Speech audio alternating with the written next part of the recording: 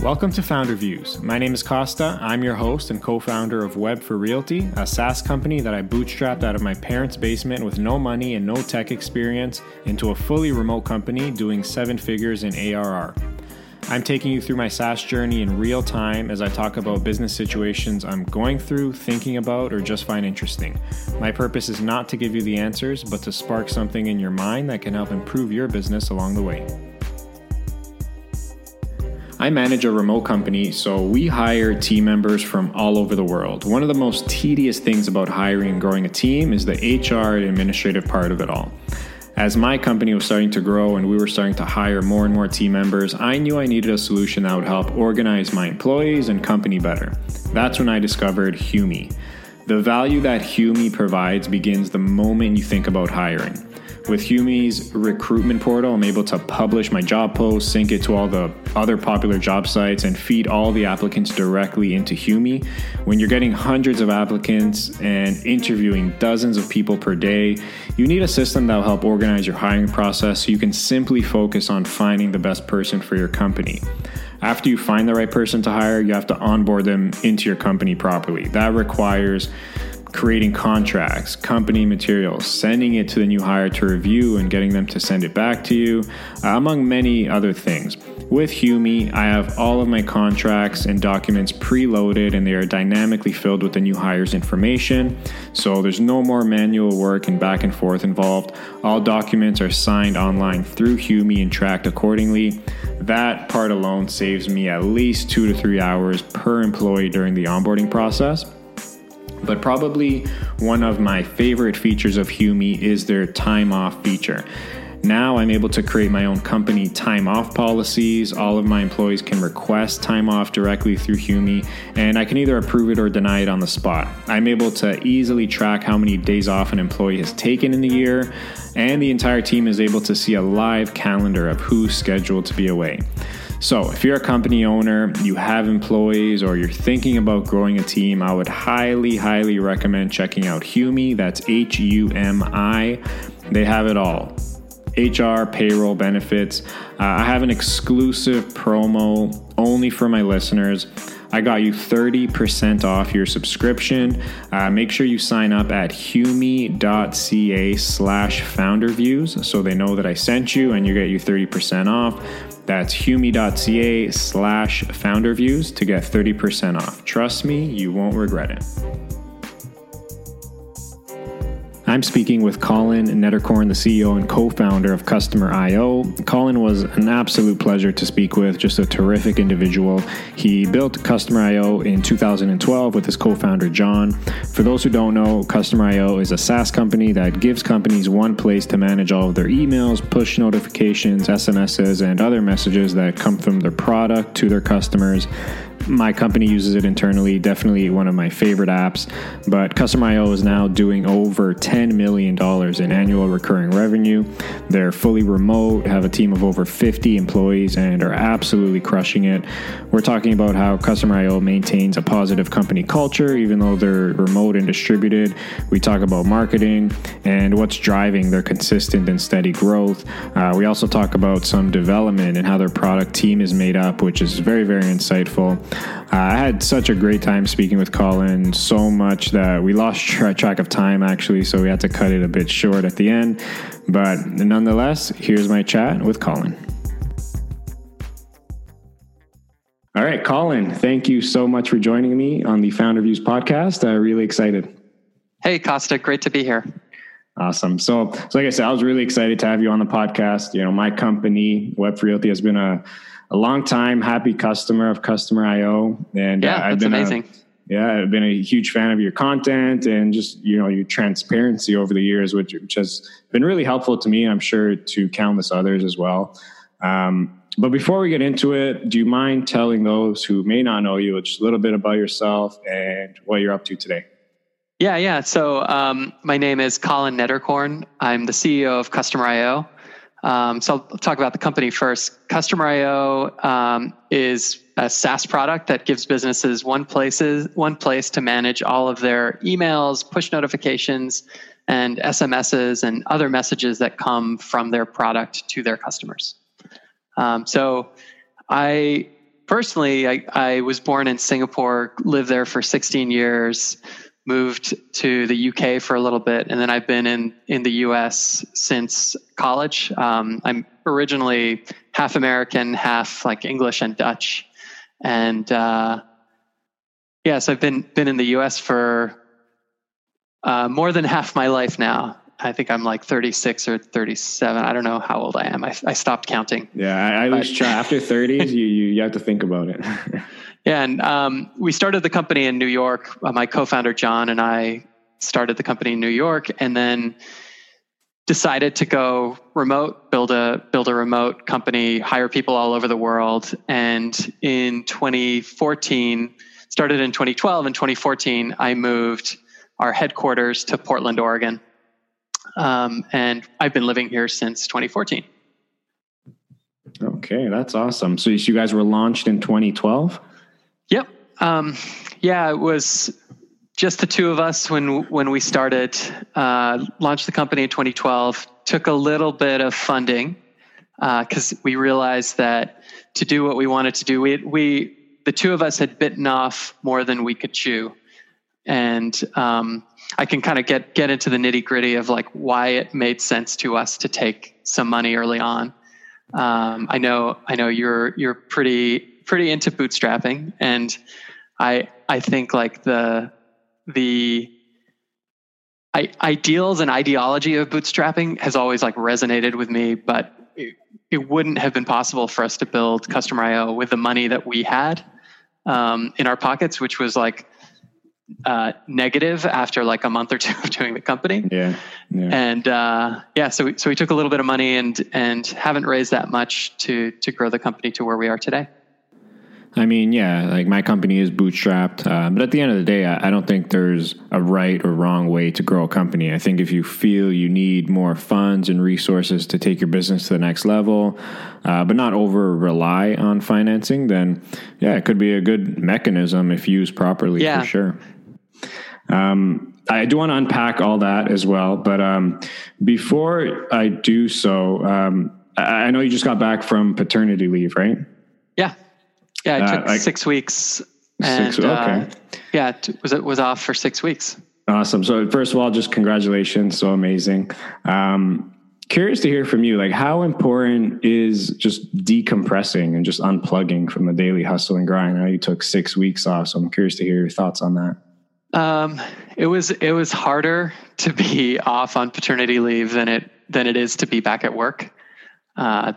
But so I don't know. I mean, for me, there wasn't a lot of decompression. I had all these, it was my second kid, so I had done this once already. And I only took 2 weeks last time, but it was important to me to set an example for the rest of the company that it's okay to take your parental leave when you have a kid. And so I wanted to take the 6 weeks. But unfortunately, like all of my aspirations for like, I'm going to write a lot, I'm going to get all these home projects done. None of that really happened. Family got sick, and I spent a bunch of time like either helping other people who were sick or being sick myself. And forget decompressing. I need a vacation. That's true. That's totally true. 2 small kids, like how can you really decompress? Let's be real. But speaking about the company, so that's I see you really built this very unique, like very cool culture around Customer.io. On top of that, just being a remote company, I think company culture is obviously one of those things that everyone just talks about and tries to build, but it's very difficult. Now, I don't know if it's just optics, but Customer.io, it seems like you guys make it look very easy and seamless. So how do you build and maintain such a positive culture in the company? I think so. When John and I started the company, we wanted to build a company that we wanted to work for. And so some of that kind of bubbled into how we designed the type of business we were going to build. So who were our customers going to be? It was really important to me to build a product for our peers rather than people I didn't know or I didn't feel like I knew, or a consumer product. I wanted to build something for our peers. I wanted to build something that was like close to revenue, or sorry, I say but really we wanted to build something that was like close to a business's revenue, so it was valuable to them, and they would be willing to pay for it. And so we really designed this company. I think the big thing we underestimated was being part of their infrastructure and having a 24/7, 365-day a year expectation that we're up and running. And also, the nature of our product is that we're looking for in many times people set up campaigns in Customer I/O that get sent to where an email or a push notification gets sent to someone when something doesn't happen. And if you're a product that's looking for things that don't happen, you have to make sure that you always know what has happened. And that's part of that like 100% uptime requirement. So that's something we totally underestimated. But other than that, like a lot of what we built into the company is the type of place that we want it to work. And there are things like focusing on someone's output rather than FaceTime. Like there's nothing I hate more than having to be visible in the office from 9 to 5 or whatever the time is. It just seems like silly to me, especially the optics of convincing your boss that you're the hardest worker because you're there all the time. And so there are things like that. We wanted to design our company culture. We wanted to design things like that out of our company culture. And remote was part of that as well. Why should a good and interesting job be tied to a physical geography?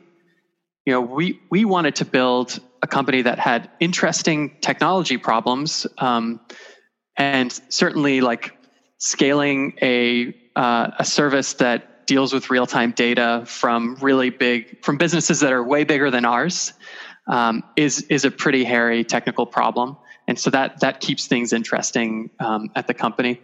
But a lot of times those really interesting technical problems are concentrated in tech hubs. And why shouldn't a remote company be able to offer really interesting technical problems to talented developers who just don't happen to be in a San Francisco or a New York where we started? And so those are just a couple examples of the decisions that we made, which I think affected the company that we built and the culture of the company that we built as well. Yeah, I love it. I couldn't agree more. Output rather than FaceTime. So true.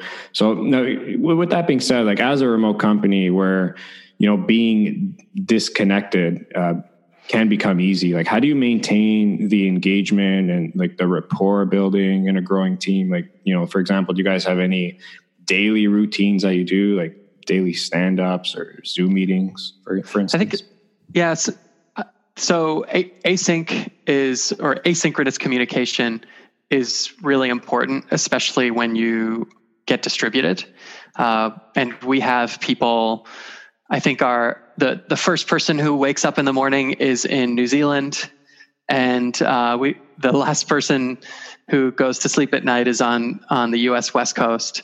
So I think by the time that the U.S. West Coast is going to sleep, New Zealand is already up the next day. So we're really spread geographically, and so it makes it hard to have daily synchronous routines. And certainly some of the teams have they share information with each other, on a daily cadence. And teams that are working closely together on a project, when their time zones overlap, they do have face-to-face meetings on Zoom. And as a company, we try to get together in person twice a year, and then teams within the company also get together in person. So there's a lot of travel that comes with working here, because we know the value of those face-to-face meetings. And then, we have we have Slack. People talk on Slack. Slack is great for jokes and leaving, funny animated GIFs and articles that are interesting, and people use it to like say hi and bye to each other. But yeah, Slack is not my favorite tool in our toolbox. So that's interesting. So you don't use Slack for anything other than just like, the jokes and the hi and byes? No, people do use it to coordinate and pass information. And we're probably not as good at this as, and I'm not setting the greatest example here, but like ideally there's no decisions being made that are documented in Slack. The decisions should be documented elsewhere. And Slack is really about coordination and sharing links to where decisions are rather than the system of record for our business, because it's just impossible to find things later, and you're required to like read through this whole long conversation to understand where a few people what decision a few people came to, when for posterity it's much better to like put that decision and a summary of it somewhere else. Like if you're working on a project together, make sure you document that what decision you guys made in the place that you're organizing all your project material. Probably your wiki or something like that. Yeah, no, it makes total sense for sure. So you guys do 2 annual retreats a year? 2 annual retreats. The team was just in Budapest, and okay. I was on paternity leave during that. So that was the first time that everyone got together without me. And it was pretty exciting. Like I was excited to see how well it went without me being there. That's amazing. What do you usually do it in the same months or? Yeah, there's a spring and a fall retreat. So our spring retreat is going to be in Vermont this time, and usually it's like one inside the U.S. and one outside the U.S. So it was in Budapest, and then in the spring it's in Vermont. Love it. That's awesome.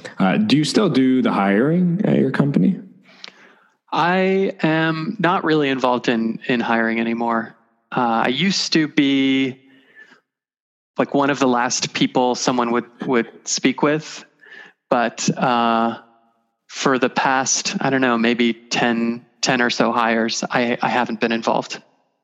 Okay. How big is the team now? We're, I think, like 55 or 56 people, something like that. Okay, nice. So not super big, but not small. Okay, for sure. The reason I asked about hiring, I'd imagine hiring is something your company in general takes very seriously, just in order to, maintain that culture and that positivity that you guys have built. And I know it's something I take very seriously also as a remote company. So I'm wondering if you can share any tips or advice when it comes to hiring remotely. Like, does your team have any best hiring practices or types of people you're looking for?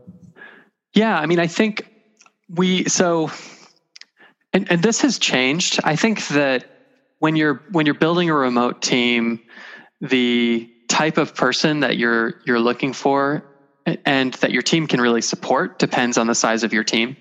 So pretty early on, and maybe when we were in our 20s as far as team size, you really only have like 1 or 2 people in a given role. And so if your goal is to do that role really well with low supervision, which is pretty important in a distributed team, that like people can be quite self-sufficient, then you want to hire people who are experienced in that role. So you tend to like optimize for experience, and the kind of ideal person has remote working experience and the specific job function experience. We found that when we compromise on like both no remote experience and no specific job experience, that's when we typically have worse outcomes for hiring than if people have at least one, but hopefully both. And I think at this point in time, there's not a lot of people who have remote experience. So finding someone who is like really good at what they're doing or what you're asking them to do and then hiring them on and letting them learn how to work remotely has worked really well for us. And more recently, especially as we've got like 3 or 4 or 5 people in a given role, we hire, we're more equipped to hire people who have lots of raw potential. And we now have the people in place to mentor them and support them in growing in a role. And that's been really amazing to see. Yeah, I love it. That's awesome. But you're right. I mean, working remote's tough. I think it gets to this misconception. Like, I don't know about you, but when we hire, we have a lot of people applying just because it's remote. And I think a lot of people have this fairy tale image of what remote work is, like, working from a beach or like coffee shops every day and like rainbows. But it's really not the case. It requires a certain type of individual with like a lot of self-discipline and motivation. Yes. And so, yeah, it's interesting. Yeah. And I think that, one of our big problems is getting people to stop working when there's this place that you go to and you see everyone leaving at 5 o'clock every day. That's your cue that it's time to stop working. In our company, 2 hours before I'm wrapping up my day, people are starting their day. So while there are quiet periods, there's never a time when there's just nobody around and nobody working. And so there aren't those cues that, hey, it's time for you to stop. And so, the type of person who is like really self-motivated, gets really deep into whatever project they're working on and wants to make that successful and wants to achieve that goal or create that thing. The problem is stopping more so than making sure that people are at their keyboard tapping away from 9 to 5. Yeah, no, that's very true for sure. So switching gears a little bit, I have a curious question, as someone who uses your product quite a bit, it's a very featureful and a dense product in a good way, like super easy to use. Like, I'm not technical, but like I'm in there every day. And there's constant updates and improvements regularly, which is amazing. But for the product folks out there that are listening, do you have any tips on sort of the development cycle of your product in terms of how you release new features and when, and sort of how to prevent things from breaking? Anything you can share in that regard without getting too specific or granular on it? Yeah, and we really struggled in probably a few years ago. We struggled with our pace of development. We were underwater on infrastructure stuff, so the stability of our application wasn't great, and we were really struggling to ship new features. And we experimented with process as a solution. We experimented with. We ended up like having a lot of product managers kind of come in and leave the company during that time. And it must be about 2 years ago, we hired our now VP of product, Brian, who built our product team. And the product team today is 3 product managers and 3 designers. And the way we organize is we typically have squads. We use something similar to Spotify squad model, and we have a front-end developer, a back-end developer, a product manager, and a designer on a squad.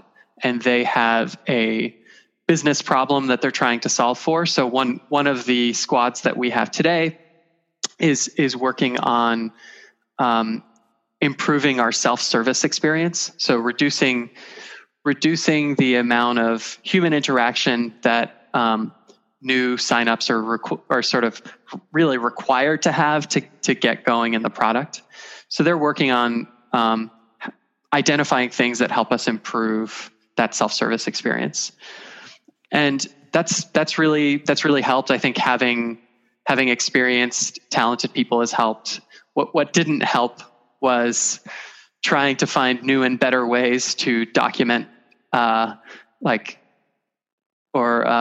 come up with like plans and documentation. I think the people trump process almost all of the time, and just having great people in place, as well as like solving some of our infrastructure challenges, helped us really accelerate our pace. And over the past 6 to 12 months, if you've been a customer for a really long time, there was a while where we weren't shipping anything, the things that we were shipping were really small. And over the past 6 to 12 months, we've been doing pretty significant improvements and updates to the product on a very regular basis. And so it's been super exciting for me to see that. And that's full credit to Brian and the team that he's built, and the engineering team really being able to produce that work very quickly. Yeah, no, that's great. And I appreciate you. I appreciate the transparency and sort of breaking down how you guys are set up from that end. I think it's important for people to realize, like, a company like even Customer.io, who's so successful in a lot of different ways. But under the hood, there's always problems and issues. And you said up until 2 years ago, you had a lot of, you're underwater with infrastructure stuff, and it wasn't until recently where you really solidified that. So that's pretty cool. One thing I read on your blog recently, it's the concept of disagree and commit. Although you try and bring on as many like-minded people in your company who share similar values and stuff, you're always going to have disagreements and different viewpoints, which I think is very healthy. But to continue moving the needle, you have to have that disagree and commit, like you wrote about. And I totally agree with that. It's something I do very often as well. Do you mind sort of elaborating on that concept a bit and how you apply it in your company? Have you ever lost a potential customer because you weren't connected to that one random platform? It's definitely happened to me. I recently came across a company called Data Automation. These folks are a must-have partner for a SaaS company. Instead of saying no and losing that potential customer due to a missing integration, you should reach out to the team at Data Automation. They're absolute whizzes in integrations and automations.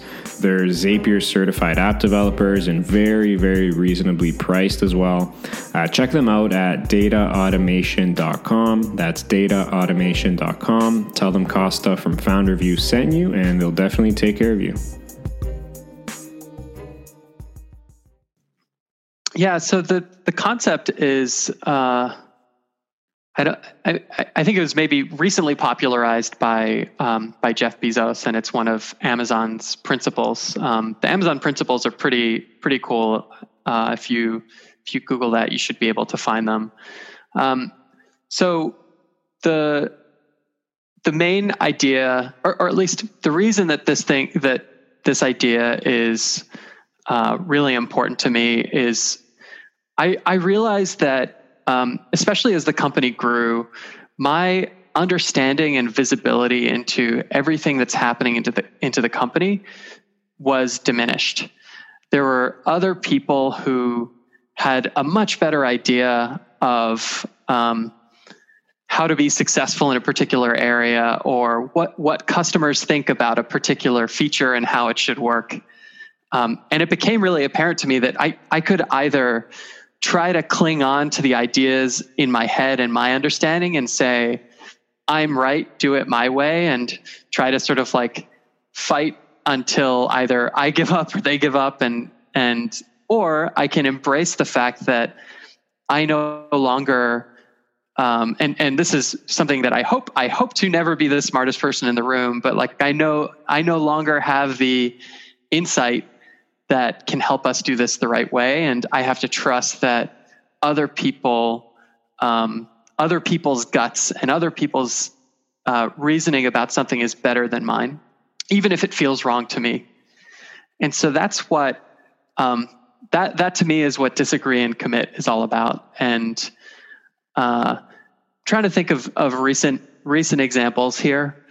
I guess I mentioned I mentioned, and I won't get into super specifics here, but I mentioned we were working on our onboarding experience for self-service customers, and I was reviewing some of the proposed work, and the approach that was taken, or the constraints put on the first iteration of this work. In my head, I'm like, yeah, I'm not sure about these constraints. But I realized that I hadn't been super involved in the process and the decision making up to that point. And so I kind of bit my tongue and I said, okay, let's look at the work for what it is and not question the underlying constraints that the product manager was given in order to go in and do the work. And so that's a pretty small example, but the alternative there was I could have said, hey, your underlying assumptions are wrong. Let's spend 30 minutes talking about those rather than actually review, and maybe I can give you some feedback on the work that was actually done. Yeah, I love it. No, that's great. I just think that's so important, just to keep things flowing and keep things moving rather than just getting, stuck in the mud, which happens a lot. Yeah, I think I actually read a few articles many years ago about really bad CEOs who get too deep into the weeds in the product. And my background was as a product manager. So I was like really scared that I would be that CEO. I think I overcorrected a little bit.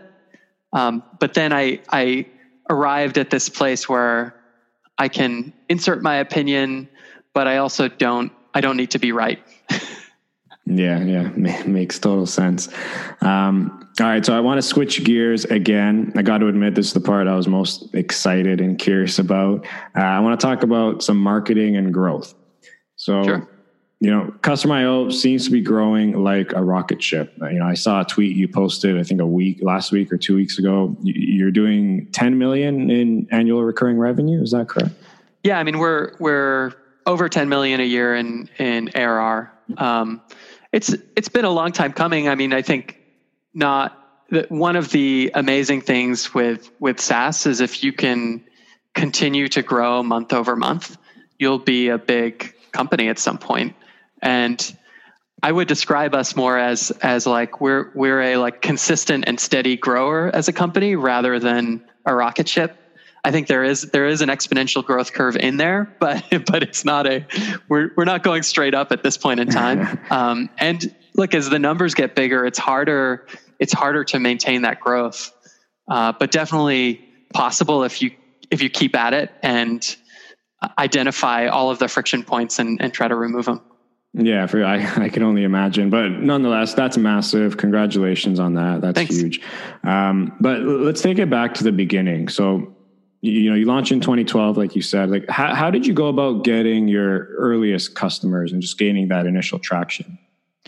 Well, when we launched, we were really fortunate in that in the like startup conversation, there were a bunch of people talking about. I think the term was like onboarding as a service or something like that. Basically, using triggered messages to help onboard and get new trials up and running. And so there was some conversation about that. And every time I saw someone talking about what we were building, I would reach out to them and I would say, "Hey, I don't have anything to sell you, but this is a problem that we're really excited to be working on, and I would love to learn from you and understand, what you want out of a solution." And fortunately, like people were really receptive to that. I think when you're not selling anything, people are more willing to talk to you. And so we built an audience. We started writing about what we were building as well, and gathered interest on a landing page, which is a pretty standard tactic. I think what we weren't doing initially, but we did start doing after a few months, is we were gathering interest in emails, but we weren't emailing the people. We thought, in 6 months or a year, when we launch our product, we'll just send out our big launch email, and all these emails that we've gathered will convert, and they'll all become our customers, and it'll be great.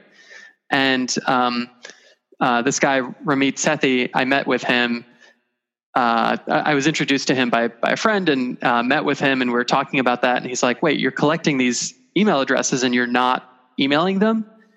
That's a really bad idea. You should be building a relationship with people."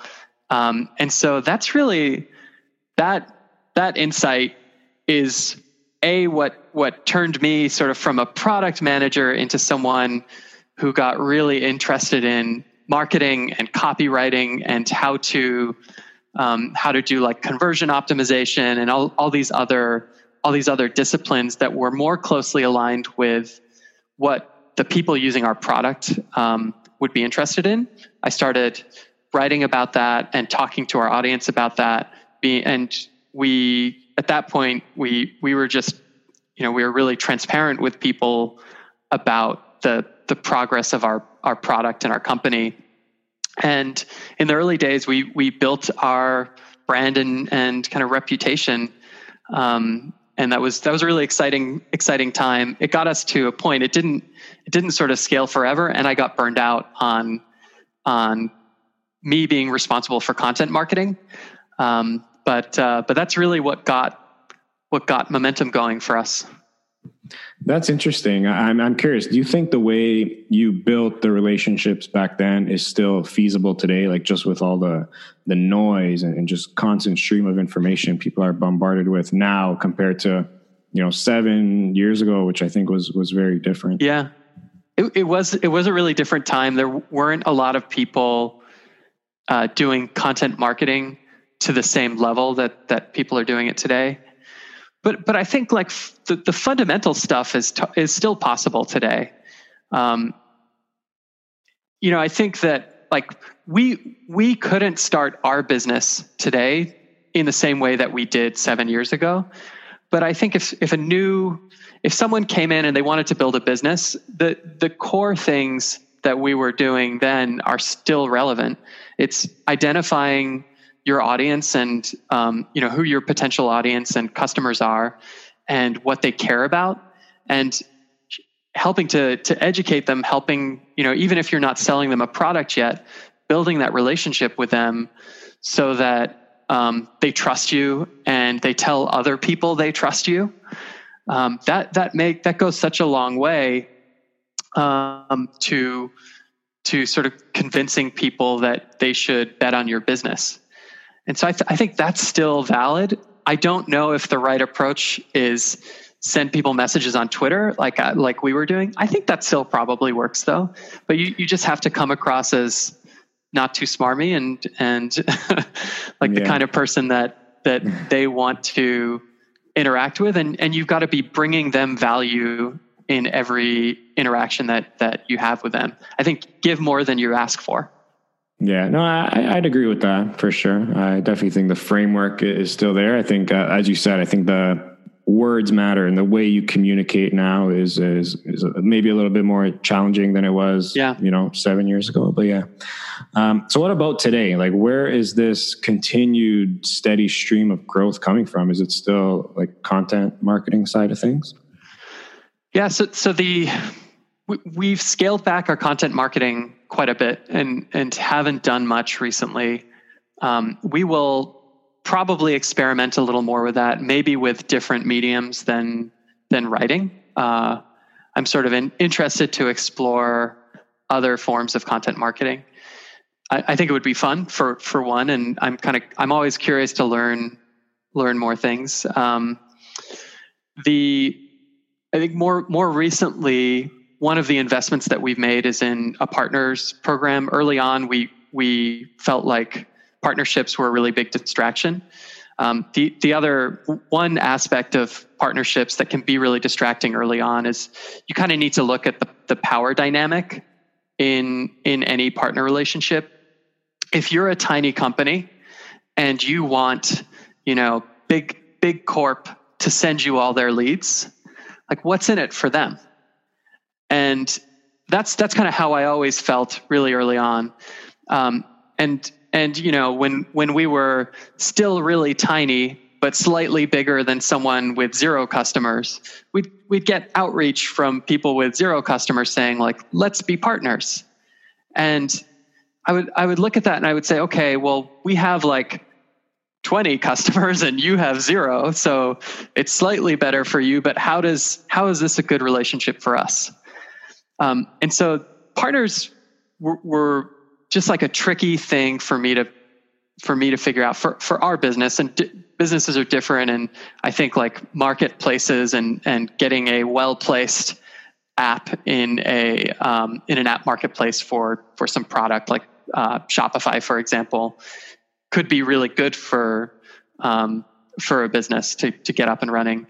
For us, partners made more sense recently, more so than early on. And we have a dedicated person on our team responsible for partner relationships, and that's been a pretty amazing channel for us recently. We're part of the Segment Startup Program. If people are going through accelerators, we have some offers that are part of those accelerator programs. We don't have like are there good bootstrapper organizations that we could partner with too? I don't know that we have any. We don't have any like bootstrapper not off the top of my head partnerships. Sure. Yeah, but it's been great both as a source of new potential customers for us, and I think it feels good to me that there's this new crop of companies that are coming up, and we can give them an amazing tool that's gonna be with them as they grow, and they can get it on day one rather than having to wait until they can afford to spend a lot each month on a product. Yeah. So it's been cool. That's one of our bets on the future is our partners program. Yeah, no, that's interesting. I'm curious. Like, so the partners program, you put a focus on that recently? Yeah, probably about a year ago we started, and more recently, I think it's probably like something like 20 to 30% of our leads now. So it's a meaningful number of new leads and customers. Yeah. I'm wondering if there's any connection between being more confident in like the product and like the infrastructure, like you said, up until 2-3 years ago, like you felt you were struggling with the pace of development. So I'm wondering if once you really, figured that out, were you more comfortable going the partner route? Yeah, I think that's true too. For a long time, we would hear from people who were who thought our product was awesome, and I would hear that, and it would last for like 20 minutes, but then I would go back to feeling embarrassed and being like, our product is so bad. There's so many rough edges. Like, I'm just not proud of this. Like, we've got so much work to do. And we're getting to the point where I'm proud of what we built, and I think that it is a really good product, and I do want to stand behind it and tell more people about it.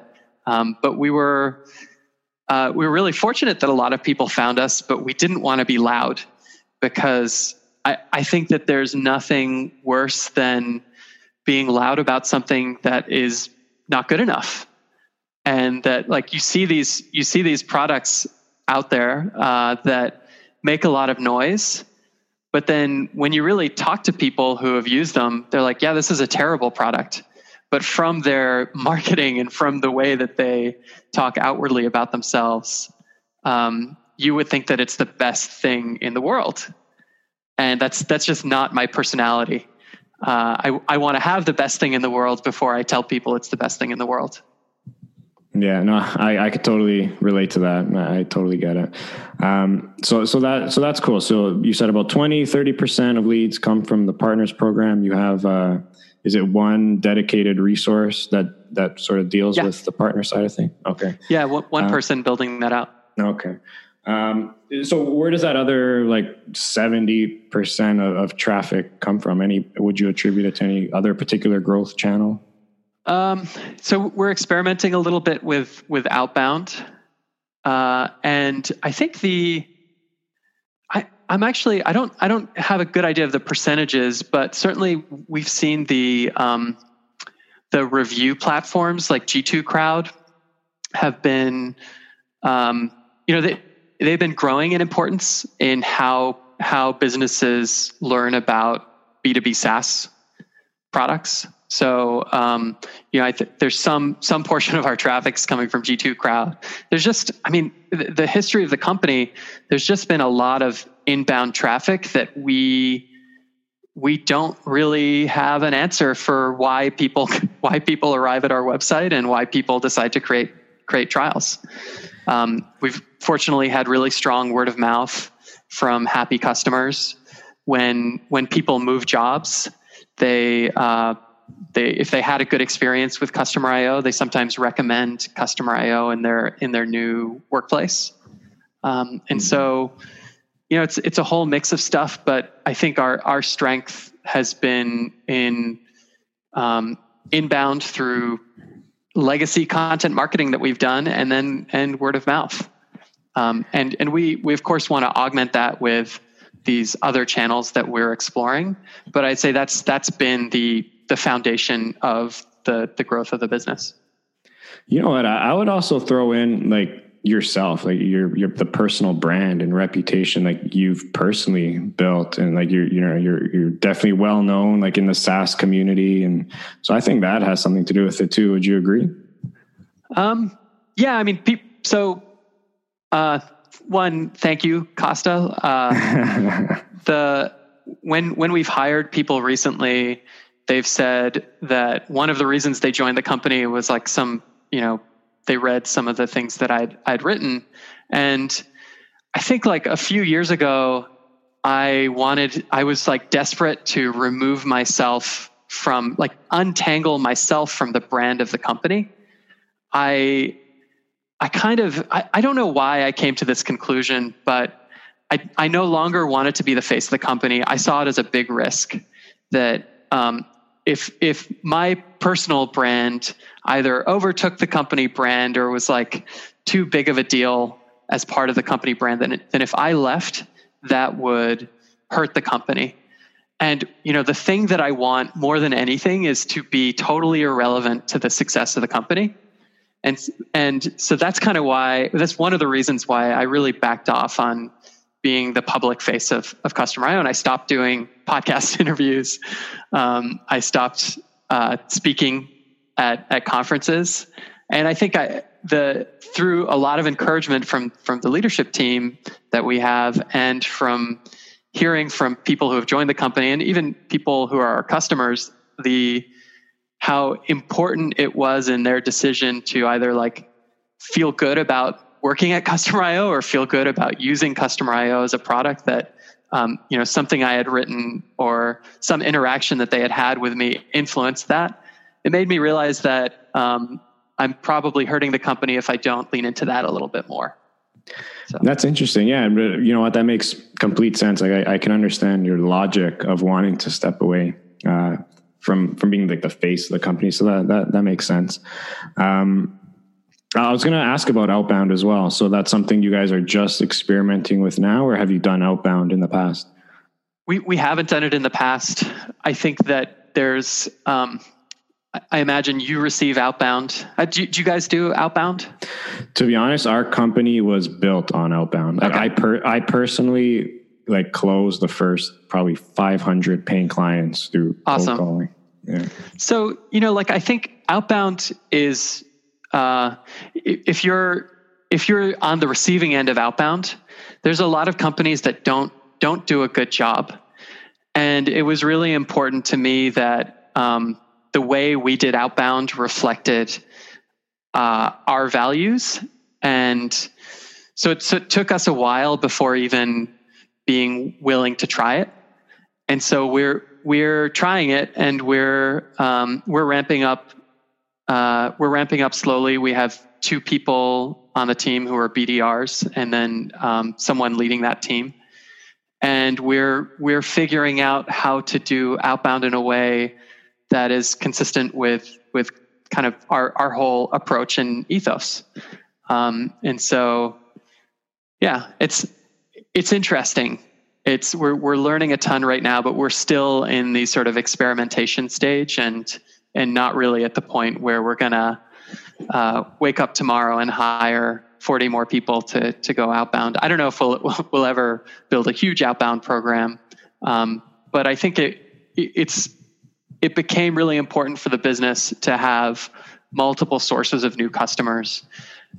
We realized that we are functional, like the product, it really works well for larger businesses as well, but we were not behaving in the same way that other companies competing for that business were behaving, including having an outbound program.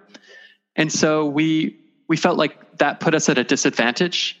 If you look too different from the other things that people are considering buying, it seems too risky.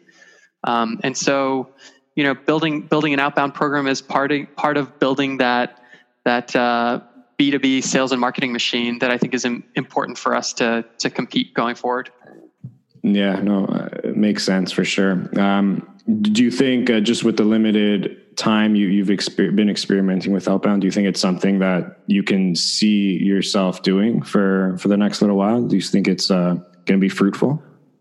It's been fruitful.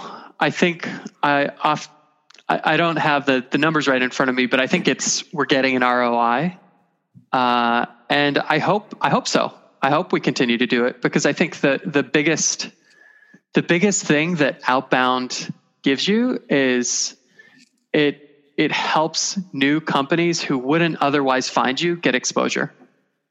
And that to me is that's the biggest door opener that outbound can provide. It lets you decide who would be a really good fit for your company and product, and not leave it to chance that they're going to read some article or get referred or however they find out about you organically. That's true. I look at outbound from a sort of a different lens. We do outbound a lot. That's how our business was built. But at the same time, we're sort of in a different space. Our customer are real estate agents. So it's more of a B2C/B. Although it's an individual, they're still a small business. But I think in general with outbound and cold calling, and I think it gets a very bad reputation now and just looked upon as an inefficient form of marketing. But I think the reason that is because, people are not executing properly. I see companies all the time just slapping together some, lack of a better term, bullshit email sequences that look so spammy. Sure.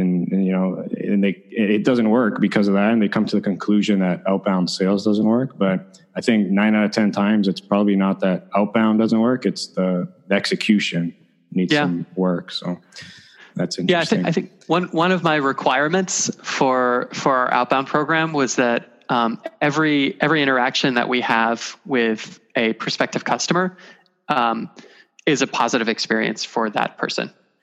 And so that's kind of the bar. That's where we want the bar to be set. And that means that you can't be lazy about the way that you send messages. No, for sure. Cool. Sorry. Did you want to add something to that, or? No, but I realized I'm running short on time. My son and my daughter just arrived at the office, and I lost track of time. Oh shoot! Okay, they're coming to visit. Do you have time for the last top 3 questions? Yeah, let's do it. Rapid fire. All right. Wrap up each conversation with the top 3. Number 1, your favorite business book. Oh, favorite business book. So many. I think I'm going to throw one out that I don't know that a ton of people read, but I really enjoyed The 5 Dysfunctions of a Team. And I think about that book, and I think about sort of people dynamics a lot. Cause I think people dynamics are so critical in the success of a company. So if you haven't read that one, read it. Yeah, I'll check that out. I don't think I've heard of that one. Number 2, your favorite vacation spot. Favorite vacation. So since moving to the West Coast, I think it's probably Hawaii, because it's such a short hop from the West Coast. Nice, and nice. It makes you really feel like you're somewhere else. But I think beyond that, if I'm willing to be on a plane for a really long time, really anywhere in Southeast Asia. I grew up in Southeast Asia, and I think I love the beaches in Southeast Asia. Love it. That's awesome. And lastly, if you can go back, what's the one thing you wish you knew when you were just starting out in business?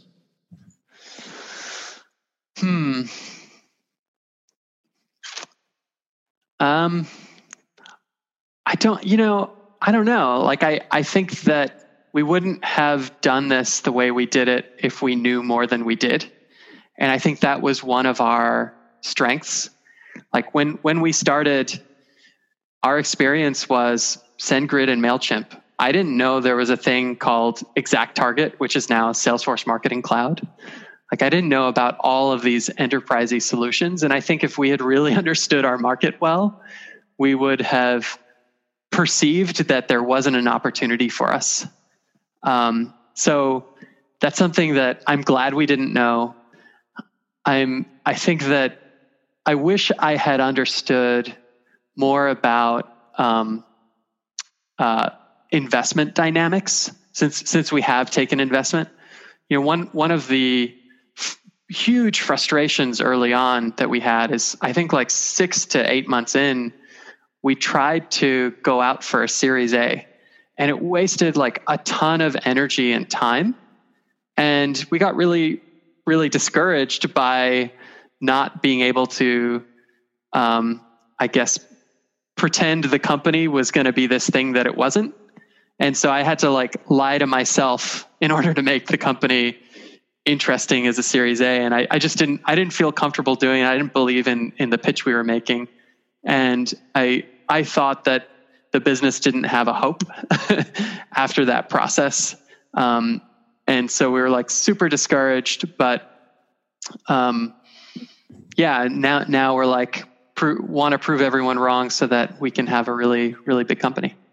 Yeah. You know, at the end of the day, you can't replace the experiences, even though you maybe would have done things a little bit different, but it's the experiences that got you where you are, you can say. So, but Colin, thank you so much, man. Really, really appreciate this. So sorry for losing track of time, but no worries, Costa. Wishing you continued success, continued growth, and really nice chatting with you. I hope we can do this again sometime.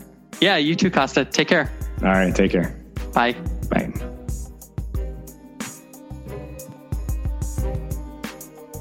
Thank you so much for listening. If you have any comments, questions, or suggestions, I would love to hear it. Be sure to check out founderviews.com for my latest posts and episodes on my journey with everything SaaS, business, and startups. Talk to you later. Peace.